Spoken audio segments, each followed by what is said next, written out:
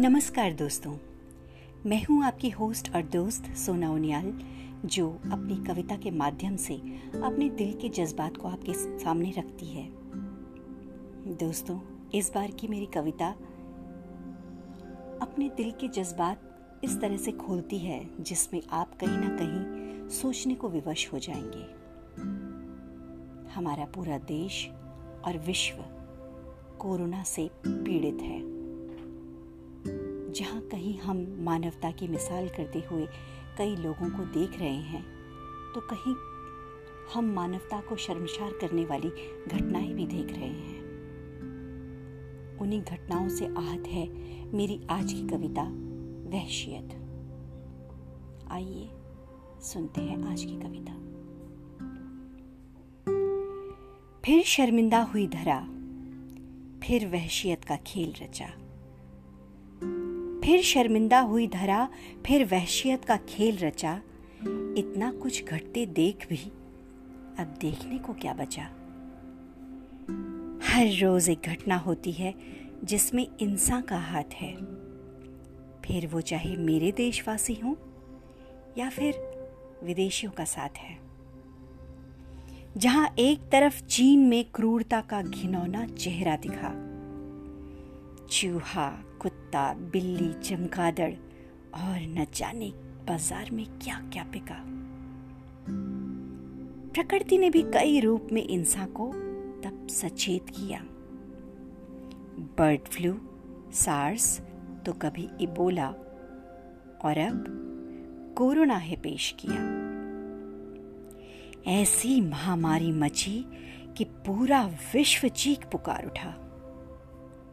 हिंसा अब इंसान से मिलने की दूरी है, अब बना बैठा। हद तो तब हुई जब विदेश में रंग भेद की शर्मसार घटना घटी।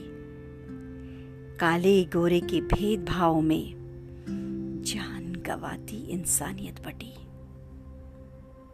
चलो, वे तो विदेशी हैं और इस बात को हम अनदेखा करते हैं, पर क्रूरता की चरम पहुंचते हम भारतीय कब पीछे हटते हैं। एक और घटना केरल की दानवता का प्रत्यक्ष उदाहरण है।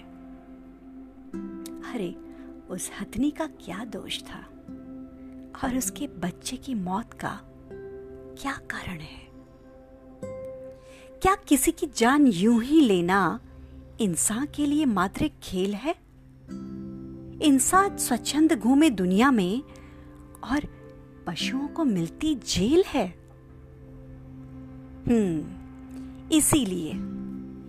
इसीलिए शायद प्रकृति अब भी हमें अपने रुद्र रूप पे दिखाने को उतारू है, पर इंसान अब भी न संभला।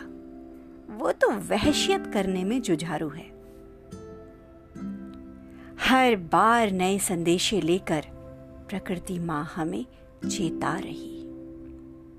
कलयुग का अंत निकट आ रहा, हमको है बता रही। अरे, इस धरती को बचा लो अब तो। काल करे सो आज कर, आज करे सो अब, वरना पल में प्रलय होएगी, बहुरी करेगा कब। पल में प्रलय होएगी, बहुरी करेगा कब। धन्यवाद।